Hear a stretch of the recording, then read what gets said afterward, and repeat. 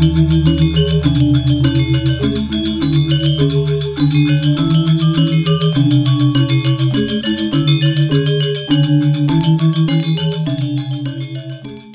ora. Welcome again to a new episode of Views from Down Under. Today I am with our esteemed panel, Nick Koo from Otago, Orson Tan, and Neil Van Vary.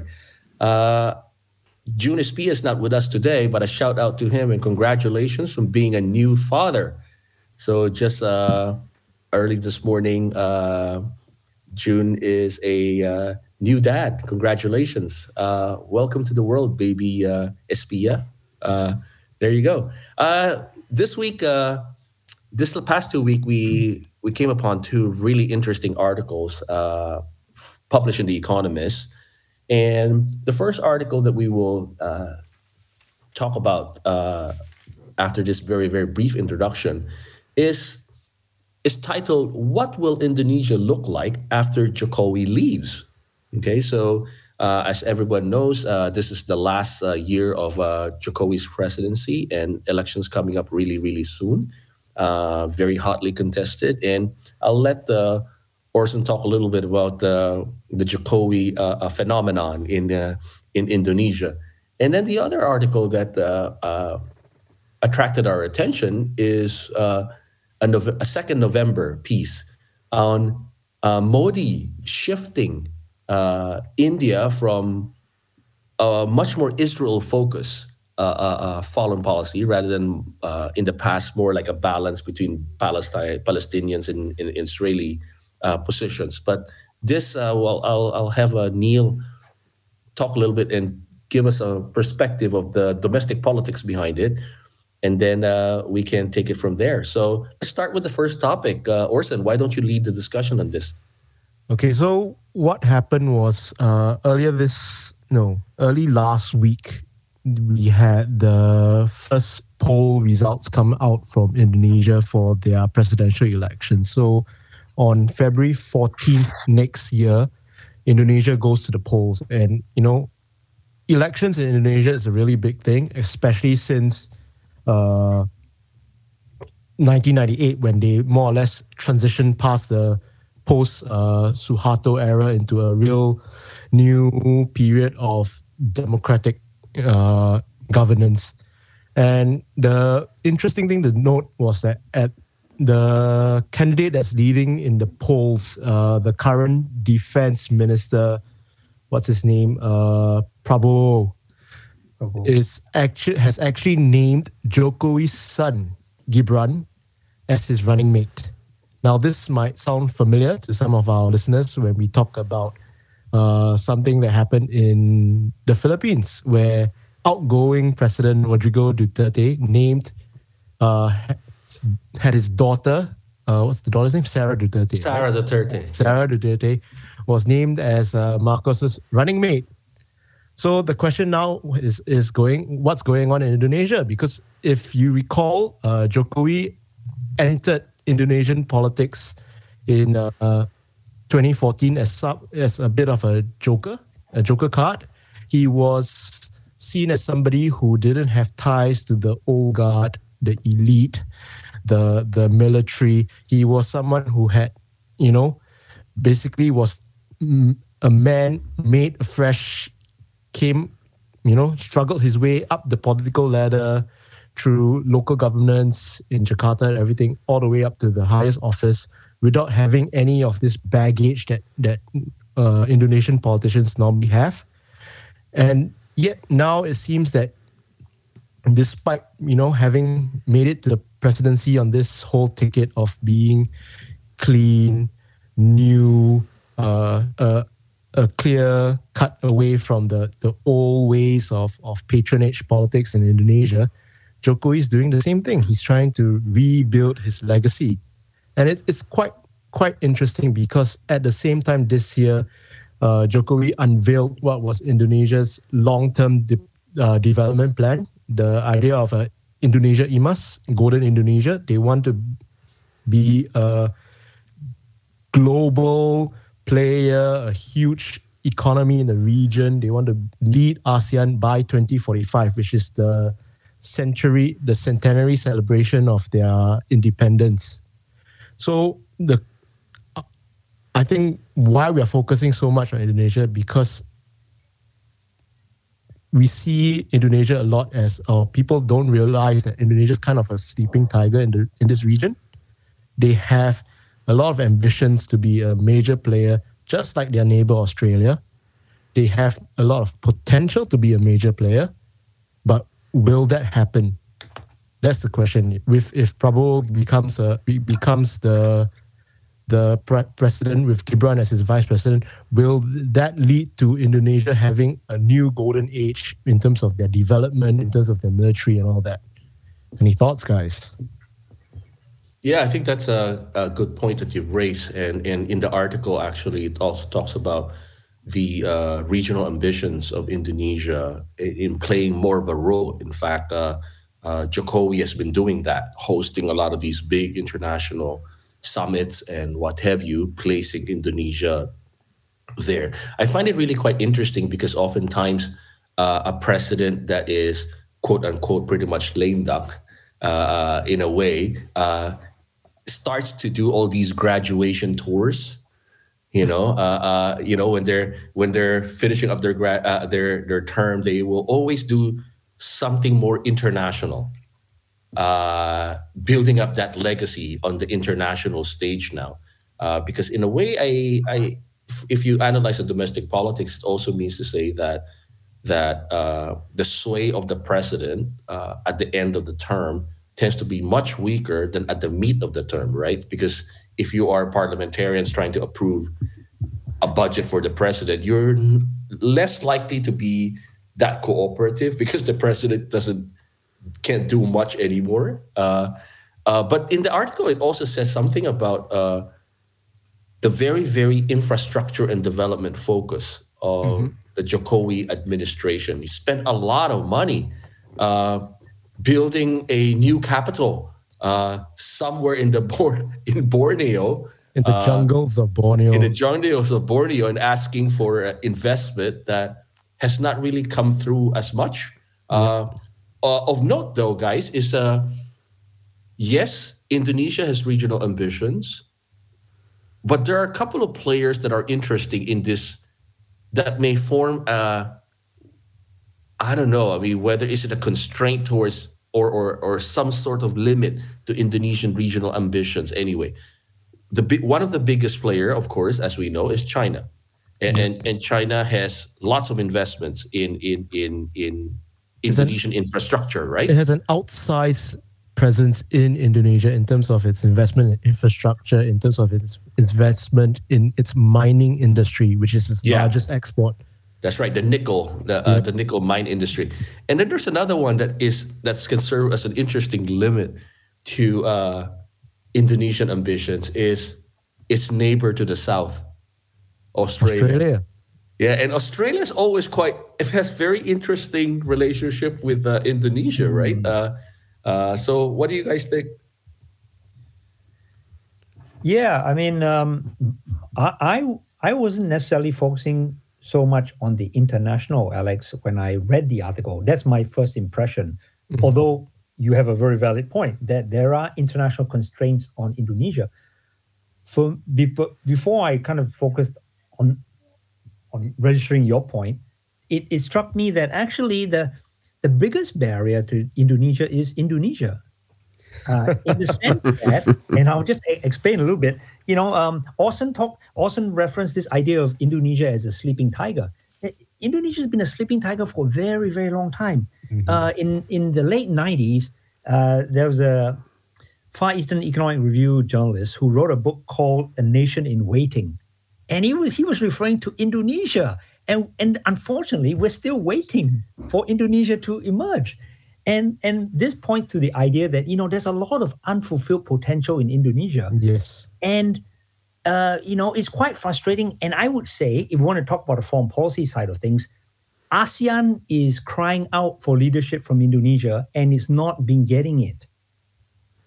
The big question to me is, why hasn't Indonesia stepped up and played a much bigger role in Southeast Asia to serve as a balancer precisely to China, like Alex was indicating. Instead, we get China in Indonesia, doing all these investments. And so when you look at Indonesia, yes, there's clearly been progress and so forth. But the question is, why hasn't there been more progress?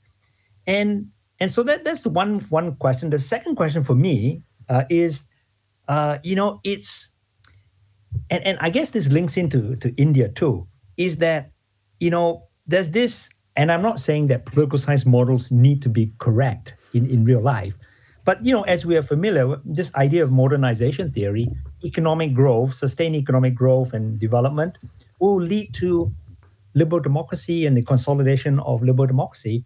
In fact, as the Indonesian case suggests, with reference to these articles, where next election is coming up soon, and if anything, indications are that Prabowo himself actually is an example of cronyism.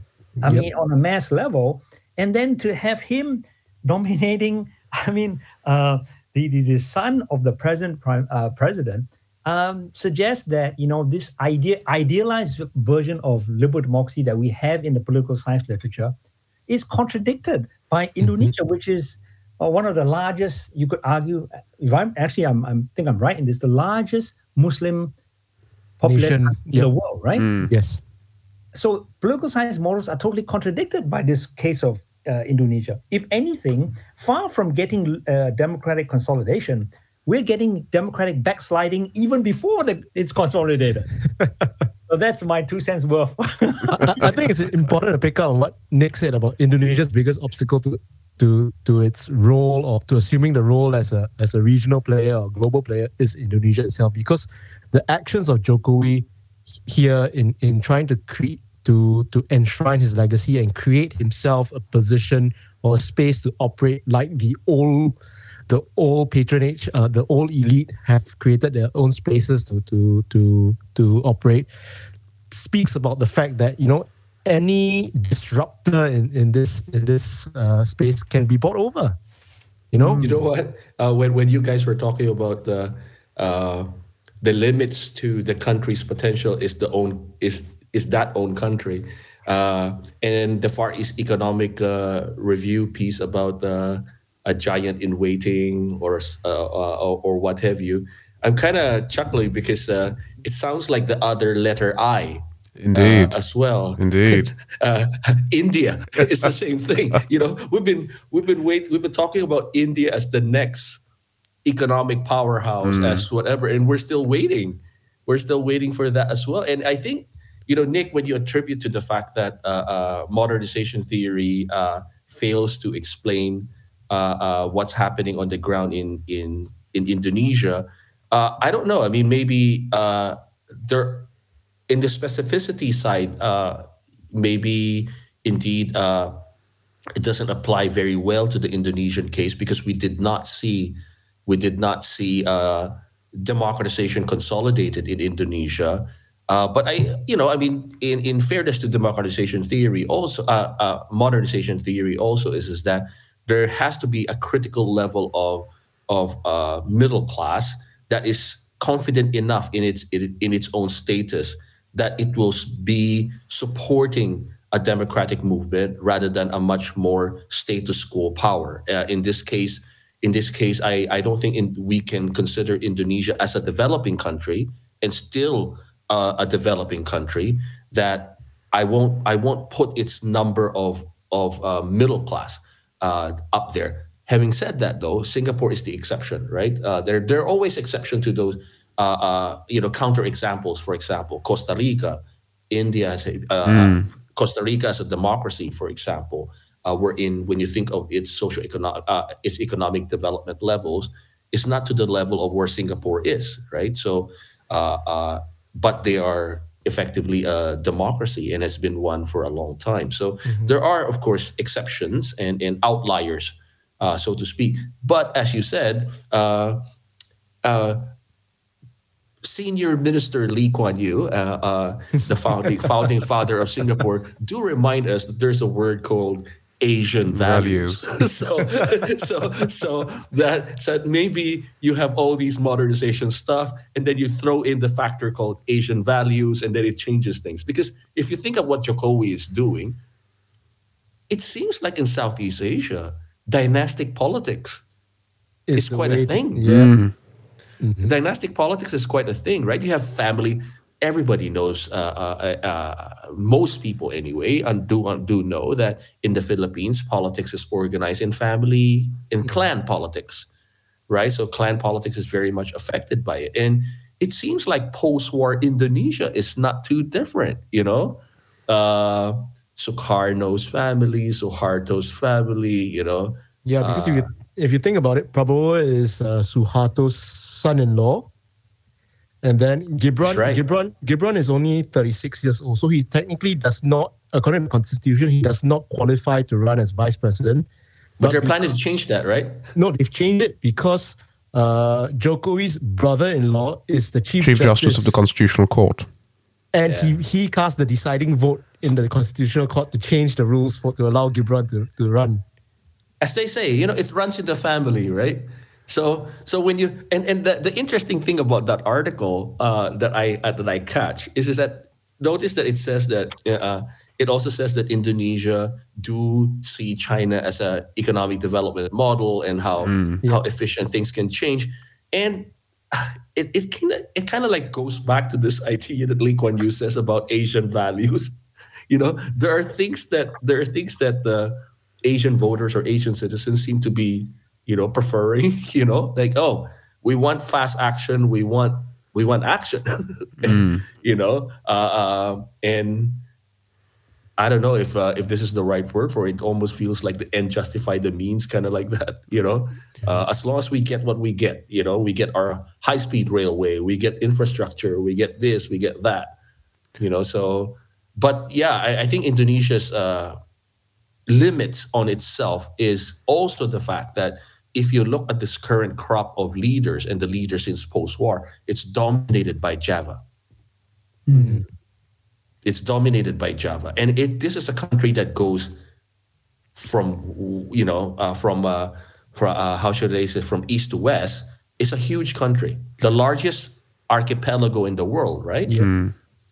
And it is a very multicultural country, even among Sumatra, Borneo, Java,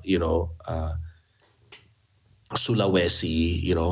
It's huge. It's really huge, but the dominance of Javanese politics as it's kind of a center periphery thing, and in a way, unless the domestic politics and the domestic institutional structures are able to actually be truly inclusive within Indonesia itself, it will always be a challenge going forward for Indonesia to play a much more outsized role in regional politics. And as you say, why are they not the leadership thing that is not happening in ASEAN?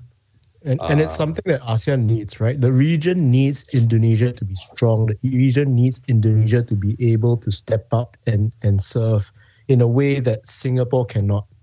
Because while we know that, if you look at Low East Power Index, yes, Singapore is ranked the highest of all the Southeast Asian countries and everything, and they have the best military and all that. But at the end of the day, Singapore is in the famous words of Sukarno, the little red dot.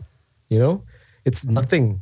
And you cannot expect leadership from or an outsized presence from Singapore to stabilize the region. That you need that stabilizer there, and Indonesia as that large population, large geographical size with lots of natural resources, have always had the ambition to be that, but they've never really stepped up to the plate. And but I'm curious though, that as we say that we in ASEAN leaders do want to see Indonesia, and in fact regional players do want to see Indonesia play a bigger role, right? But they say it, but do they actually really want to? And that's number one. And the second question is, can they actually? Yeah. Can Yeah, they that's right. actually? I mean, Alex, that's a great point.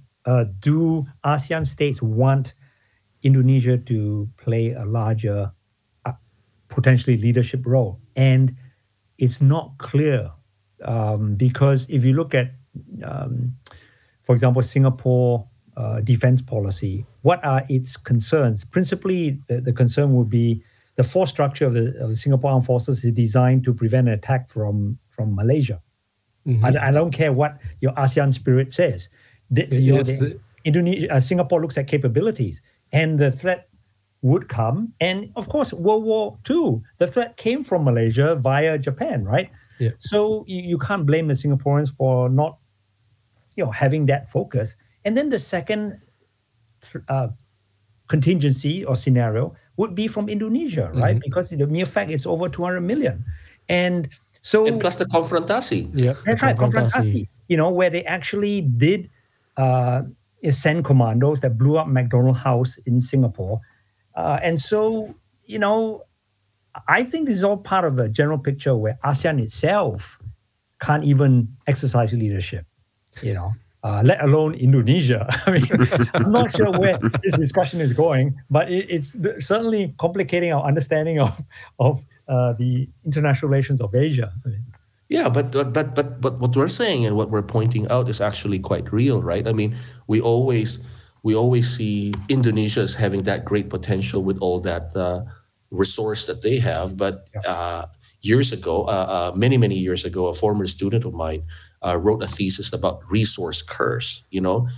Does having great natural resource actually curse you into becoming much more dependent on it, that it actually becomes a burden rather than something that makes you even stronger, right? But yeah, yeah, and then the fact that in my view is that Indonesian domestic politics is still, you almost always feel, I mean, to me as an observer anyway, despite the fact that since 1997 there has been several peaceful changes of governance and administration in Indonesia, that will give you relatively more confidence that this democracy is probably slowly consolidating. Somehow, though, you kind of always feel like there could be one thing that could break the camel's back, that they could yeah, move to democratic recession and backsliding as fast as they can do, be moving towards democracy. You know what I mean? That there it never feels to me that democracy is as institutionalized in Indonesia, and because of that, the governance structure and right now the barter exchanges that you're seeing between Prabowo and the different Javanese leaders, so to speak, also tells you that that deep level of democratic institutionalization that Huntington will talk about, yeah, right? When Huntington talks about economic growth, remember 1960s, Huntington wrote this excellent book on political orders in changing society, yeah, wherein he talks about economic growth triggering two things: modernization and institutionalization and mobilization, Yeah. yeah, right? So depending on how fast these things happen, it can either lead to a political decay or it can lead to political stability. But somehow, I'm still not totally sold on how institutionalized democratic politics is in Indonesia, when at the moment it's all about Javanese politicians controlling the show and essentially exchanging benefits. But to the what about people in Kalimantan? What about people in Sulawesi? What about people in the West, right? And in Sumatra? How involved are they in the politics and the unevenness of development in Indonesia? Java continues to have most of the development, and the rest are not. So I think until Indonesia is able to resolve that problem internally, right? Regional economic development, regional political development, uh, pure, a very convincing institutionalization of democratic politics, so to speak, that is inclusive. I think Nick, when you brought about the topic, when you said the sentence that the limits to Indonesia is Indonesia, rings even more true, right? So Yeah. if Indonesia strengthens itself internally, right, in all facets, social, economic, political development, then Indonesia will be more confident in stepping out. Yeah. Unless it does that, it's Yeah. hard. Because there's always, if you want to do the international thing, but your domestic is dragging you back, you will always have one step forward, two step backward. The case in Yeah. point, America. Yeah. Right now. Yeah. Yes. Yeah. For whatever reason, Indonesia finds it challenging to develop truly independent institutions that somehow exercise agency apart from individuals and their families. And it's kind of like a cycle or paradox where They they had can't that go forward. chance. Yeah, they had a chance, but they can't go forward without the individuals and the families and all the kind of elite politics. Yet, by going to look at these families and individuals for solutions, it impedes the integrity of the institution. So they're in this Yeah, it cycle where does. they just can't get out. It does. It does. And if you notice, the two neighbors in this case, the Philippines and Indonesia. I think one thing that we notice in the political development and political system development of these countries is that they have very weak interest aggregation organizations. So this the function of weak and when we talk about weak interest, as a scholar of political parties myself and political economy, I noticed that countries that have a much more coherent party system, first of all, is able to properly mobilize people, be much more. So the interest aggregation function of political parties is very real and it's very, very important. It has development effects, right? And then, of course, the interest articulation as a result. Because unless you have these organizations, political parties, for example, that is consolidated, that represents various sectors of society, that brings in, that aggregates the people, mobilizes them, and expresses their desires and issue concerns and what have you, you have what, Nick, you will describe as much more elite version of only the elites are talking amongst themselves, but there's hardly any integration of the general public, right? And in a country that has not solved this issue, you will notice that there's always a drag back towards their confidence in international things because there's always backpack. Their backpack is too heavy. There's just too many things there. So yeah, maybe that's why we see it as the dropping back to elite, the dropping back to elites again is probably a limit to their ability to go forward when you don't have what our friend Peter Lee used in the recent conference that we had in Christchurch. He said the social buy-in, the social licensing, right? So in anything that you do, you need to have social license, particularly in democracy. So So, I so don't are we think gonna extrapolate that and say then ASEAN's biggest limitation is ASEAN itself? I think the sum of ASEAN and the strength of ASEAN is made by the resilience of the individual ASEAN states as well, right? So, in my view, is that as the limits of ASEAN is because ASEAN is many states within ASEAN. The domestic politics and the domestic political structure are such that there are still a lot of baggage that limits its own effectiveness.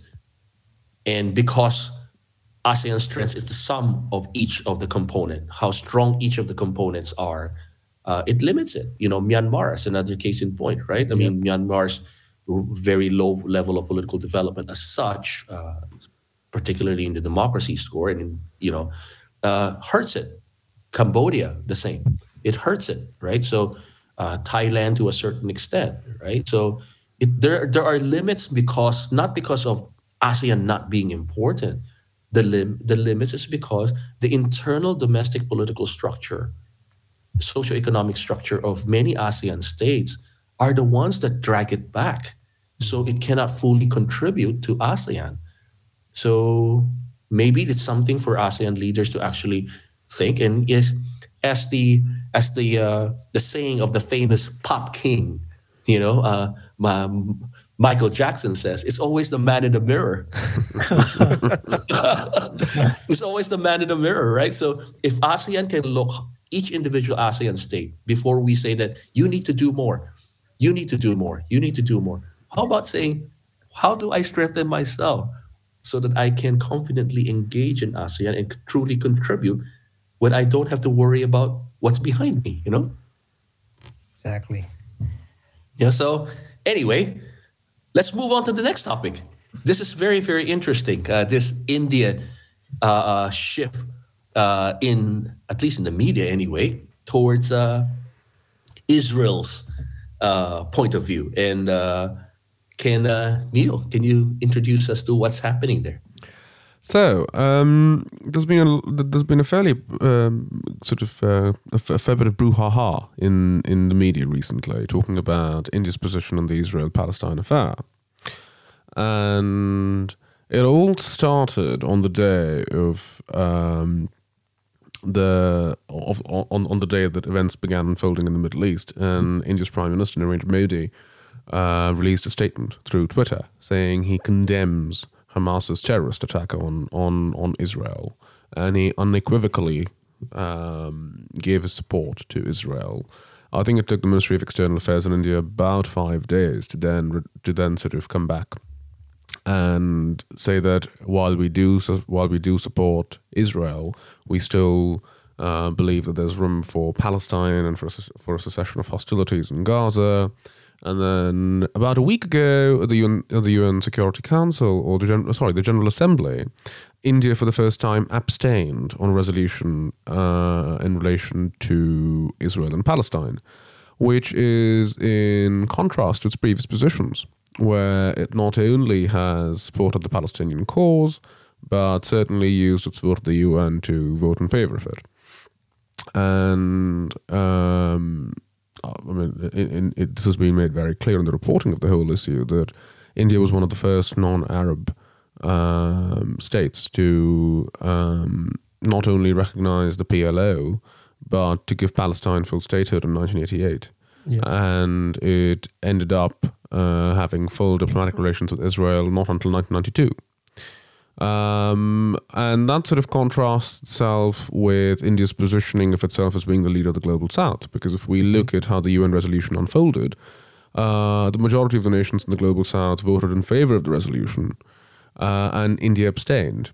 And that's sort of where we are in relation to, at least it's sort of the quick snapshot of where India stands. It's gone from having almost an equidistant position on the Israel-Palestine issue to now at least decidedly becoming much more pro-Israel for the time being, based on its recent actions at the UN General Assembly, and indeed based on the statements which have come from the Prime Minister himself.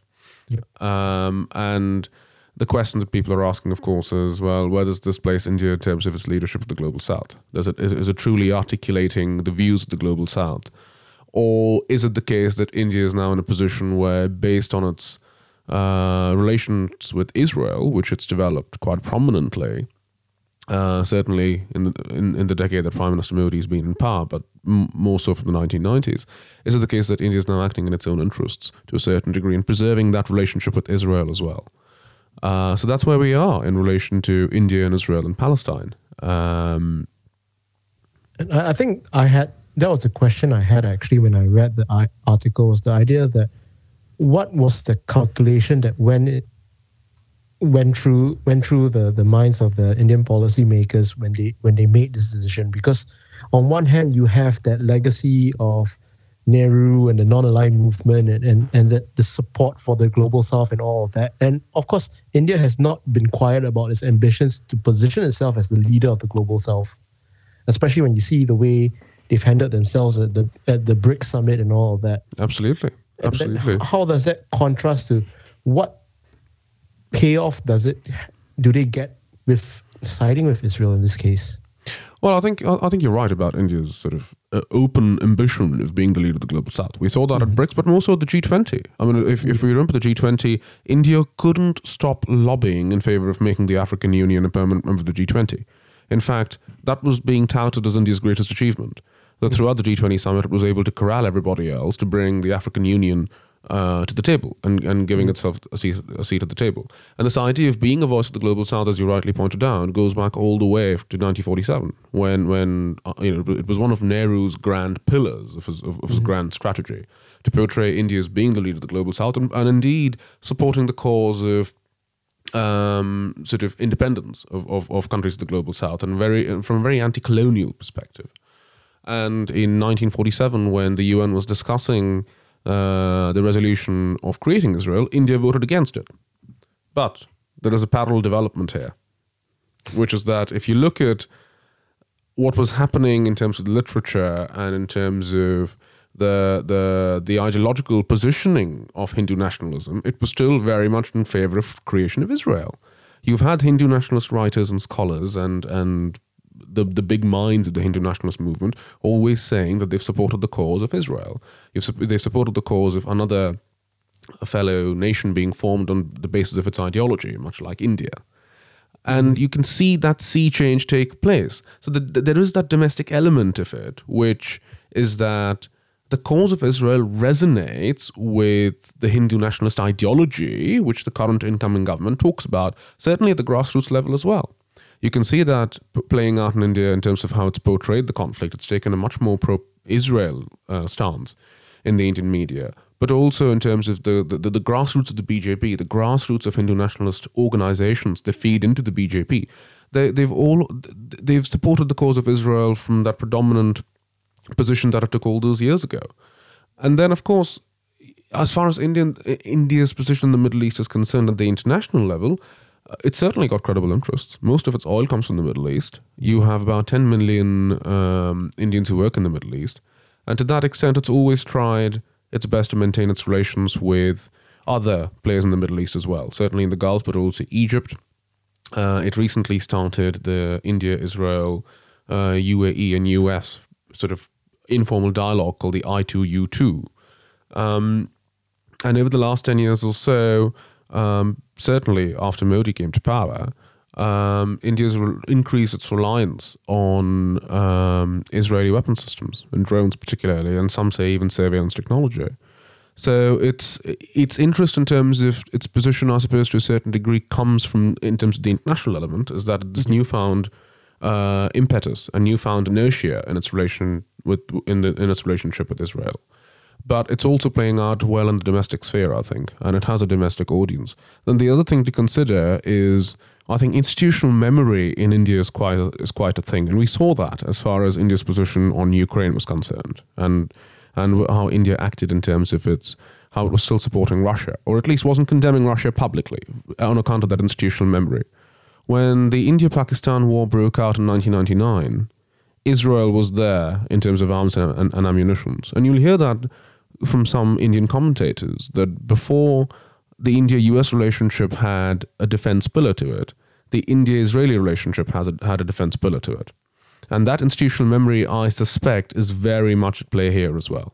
And the biggest element is the point that India is trying to make in terms of emphasizing that it views all this from a lens of counterterrorism, and how the Indian Foreign Minister himself said that we in India have borne the brunt of terrorist atrocities for quite some time. Indeed, he went as far as to say that a lot of countries in the global south have borne the brunt of terrorism for quite some time.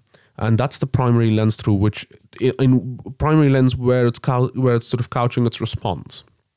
And of course, if you stretch that further and bring in that domestic Hindu nationalist element here, support for Israel, in a way, is you taking a stance against Islamic terrorism, which again feeds well from an ideological perspective as well. And I think that's sort of the overarching calculation here. Yeah, I think the point about Islamic terrorism is a good point, because that was the same. It was part of Singapore's calculation when they first stood up and made a statement that they condemned the Hamas terrorist attacks, because Singapore has that experience with, being a target of Islamic terrorism. There was I can't remember how long ago it was that somebody tried to launch rockets from the island of Batam into Singapore. And before that, back in the early 2000s, we had the JI operating in Southeast Asia, and they were planning to bomb a couple of the train stations in Singapore as well. So terrorism formed a big part of Singapore's initial response to the conflict. But then at the same time, they have stepped up and said, while Israel has the right to self-defense, it needs to be proportionate, and that's why they voted for the resolution in the General Assembly. I think India sort of clawed back as well to a certain degree. I think it took a while for the Ministry of External Affairs to release that sort of balancing statement in a way that, yes, Israel's got the right to sort of self-defense, the right of self-defense, and we consider this to be predominantly terrorist attack, but you've got to make sure that civilians are not killed, and it's still sort of, I think what it's trying to do at the end of the day is support Israel to the best of its ability, but also still try and keep its traditional position of supporting a two-state resolution intact. And it's squaring that circle that I think is quite difficult. And you can see that in sort of the delay in the release of that balanced statement. But also, somebody asked me this yesterday, that do you consider it's okay to say that India is part of the global South, but with the space program, is it part of the global North or the global South? And it's that was quite that was an interesting question to be confronted with, I suppose. Yeah, I think to me it really seems to me that India is behaving like an archetypal real estate. And I'll explain a little bit more.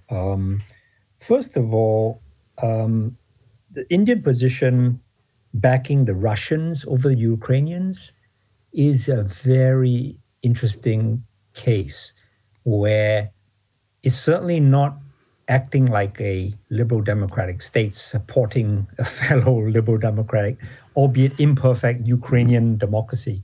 It's coming out and supporting the Russians in various ways.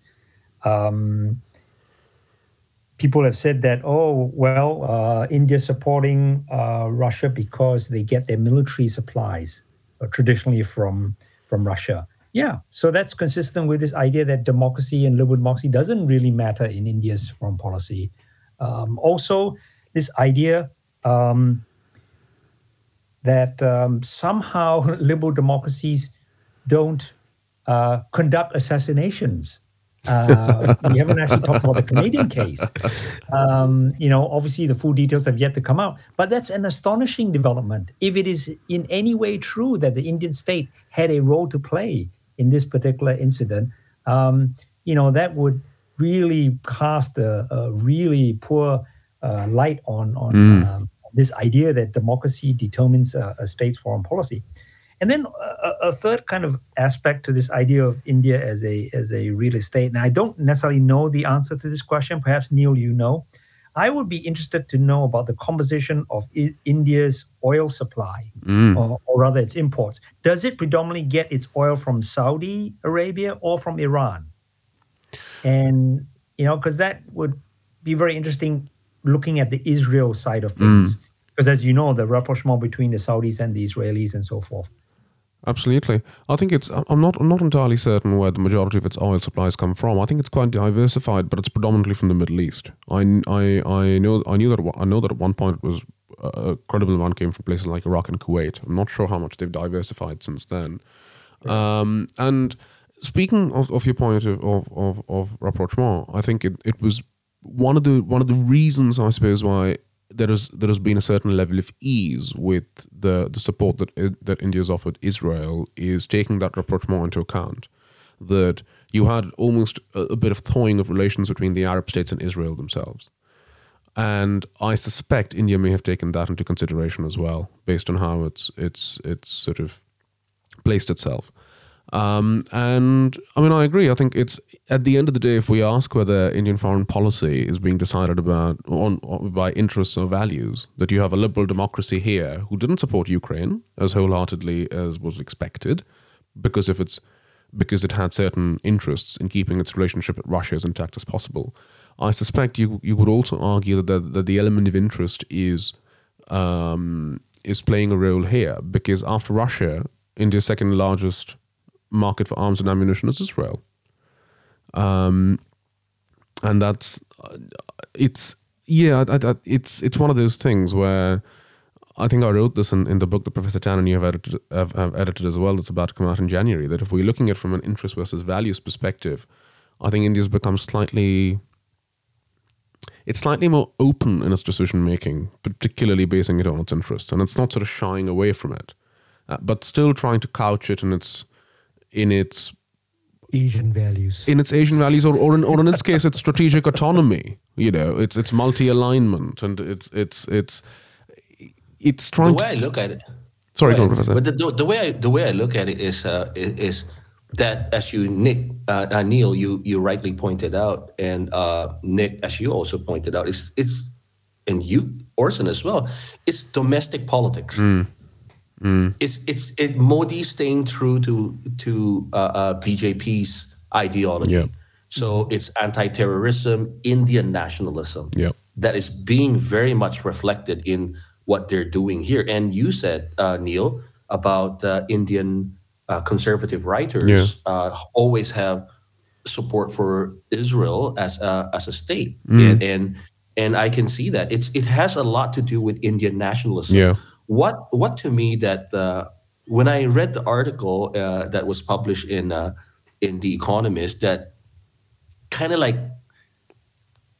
my read into it is almost like again, it's looking at snapshots and not understanding the video. Yeah. Okay. Yeah. And that article is very much at fault, because the way the article is written, it's almost as if it is because of this new thing, the alliance with the United States, the Quad, the I2U2, all of those things, that India is doing what it's doing. So it is doing America a favor by stating more closely to Israeli position and abstaining on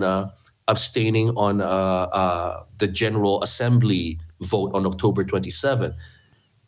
I think when people read this article just independently, it only provides you a snapshot, and looking at two snapshots, then telling a story about India's position based on two photographs. It is not. So I guess what we're trying to do here is that we're giving our listeners that a longer video. Yeah. In other words, we're not giving you two photographs or three photographs about what's happening in India today and why, and then from these three photographs interpolate or make inferences that India is doing this Israeli position because whatever. What we're telling you, what we're suggesting to you guys is, if you actually look at India since post-independence and look at BJP politics itself and ideology, and draw this and watch the whole video from Indian independence to 2023, you can explain why they're doing what they're doing. Absolutely. So it's not about it's an exchange with the United States. It's not being a good Quad partner, or what have you. It's India being India. Absolutely. And it's India being India, and sort of it's getting to a point where I don't think it's shying away from doing that, given that it knows the role that it's playing. It's acutely aware of where it stands in geopolitics today, much like Indonesia. It's we were talking about sleeping tigers earlier, and we mentioned that you have certain similarities between India and Indonesia, and the fact that we've all been talking about these two entities and these two nation states stepping up to the plate, playing a leadership role.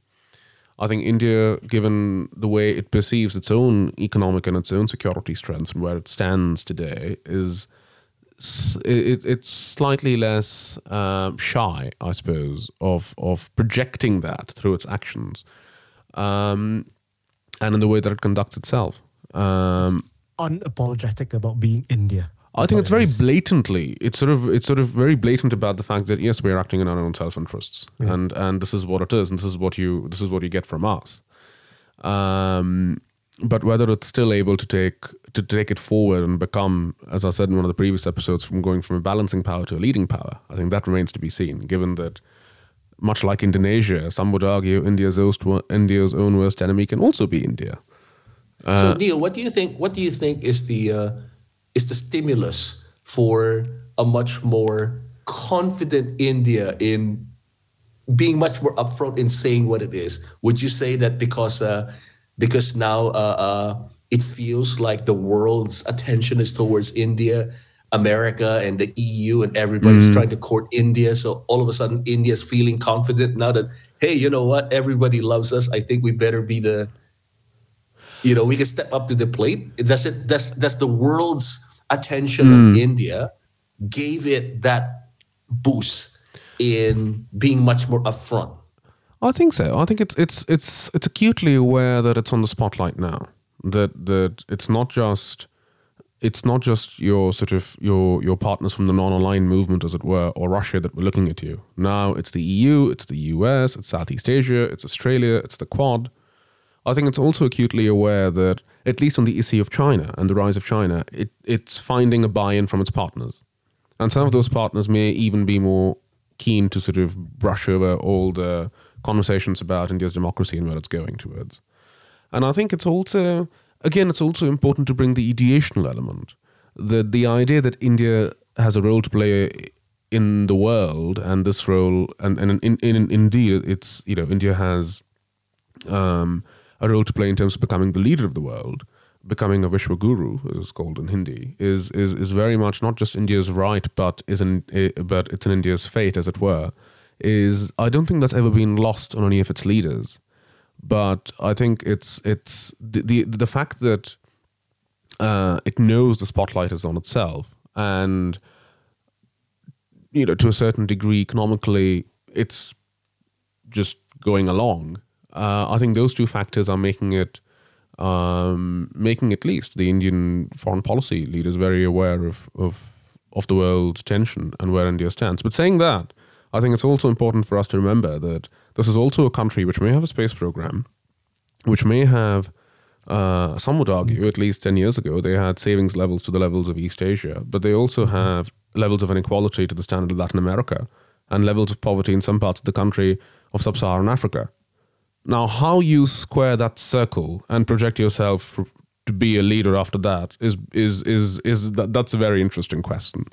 So in many ways, that goes to the point I was making at the end of that last segment, that the domestic politics oftentimes and the domestic political economic structure oftentimes are the one that drags. Absolutely. Many of these would-be players. Absolutely. To its actual, fulfillment of its role in the international stage. I want to ask Nick, you brought up this idea of India acting as an archetypal realist. Where do you see this going? How long can India play that? Now, is it kind of like a splendid balancer, so to speak? Being the voice of the global South is not an Indian pattern. China is also trying to do the same thing.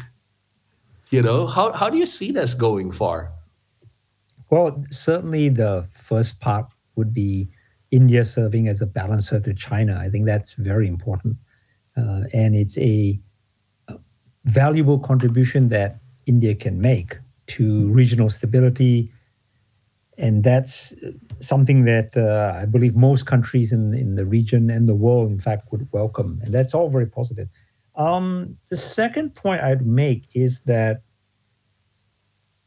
India has a very complicated agency role to play, because even while it's serving this function of stabilizing the system in the context of China's rise and US-China strategic competition, as we've seen in our discussion so far, if it is true that what's gone on in the case of Canada is indeed a state-sponsored assassination, then we're actually dealing in a very dangerous territory, not least for India itself. Don't even talk about setting a bad example for other countries like North Korea and so forth. Talk about India itself, because once you cross a threshold and do something, it sets a norm, a pattern that can be replicated in the future, and you can see some very destructive dynamics occurring. So, agency can be exercised in the negative fashion as well as a positive fashion. And hopefully, moving forward, we get India exercising agency in a much more positive fashion, in the sense of perhaps leading in terms of developing a very strong South Asian regional identity for that region, if for no other reason that the world needs a strong South Asian region, which has minimal conflict. And I mean, the Pakistan situation is always going to be there, but it's gone through ups and downs. We don't need a competition in nuclear risk taking and so forth. So we want to see India exercising its agency in a way that's responsible, perhaps contributing to stability in a real way in the Indo-Pacific, in addition to South Asia. Nick, Yeah. when you said about India as balancer to China, Yeah. so how do we figure Japan in this? Has the world given up on the idea of Japan as a balancer to China? Oh, no. In fact, I'd argue that Japan has even more of an important role as a balancer via the US-Japanese alliance. And if anything, one could argue that without Japan, the regional stability would be even more compromised, right? So Japan is playing a very valuable role. We've seen over the last 10 years, and particularly culminating in the national security strategy was released at the end of 2022. Japan has doubled down on its role as a balancer and a stabilizer in the region. It's committing to the US-Japan alliance in a major way. One could argue even in unprecedented ways. And it's really shown its cards and it's basically decided that the status quo works for itself, Japan, as well as the region. So, I think that as long as these countries, India, Japan, Indonesia, step up, play a role, exercise agency, the future for the Indo-Pacific can be a stable and a potentially quite prosperous and bright one. But we will obviously be keeping track of how this story develops. Yeah, and I think in a way, in the past when we talk about the Taiwan contingency, for example, scholars have used the word the United States using what is called strategic ambiguity as keeping everyone on its toes.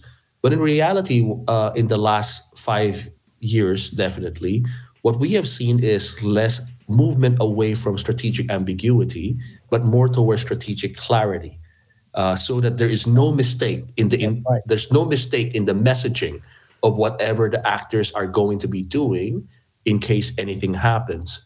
So today, let me wrap this whole very interesting discussion on Indonesia, very interesting discussion on India, on this thought. And what we brought into this idea is that in the discussions of these two countries, a lot has to be said about what's happening in the domestic political realm and how the domestic political economic structures are either a stimulation towards what they will do towards the action, or it can be a constraint to what they do. So in a couple of episodes ago, Orson brought up this saying that politics stops at the water's edge. But in reality, for students of foreign policy, for students of international relations, we know that politics don't stop at the water's edge. Oftentimes, what is reflected in international relations is reflected a reflection of domestic politics, and vice versa, right? I remembered years ago, Michael Mastanduno and a few colleagues writing a piece in ISQ, International Studies Quarterly, talking about elites using international objectives, domestic strategies to achieve international objectives, or the reverse. Yep. Using international strategies to achieve domestic objectives. And this is what we're seeing today. And the limits and potential to Indian role in the international arena to Indonesia's role in the region is very much reflected on the domestic political economic structures as well as the international structures that that constraints provide a constraints or possibilities to all actors. And with that, with that note, let me thank again my colleagues here for a very, very wonderful discussion. And thank you again for wasting almost an hour of your time listening to us yap and chat. And I hope you do enjoy us sharing our thoughts on some of these very interesting articles that we've been coming up with. And we appreciate your support. We appreciate you listening to us and certainly subscribing to our program. With that, thank you again and have a good day.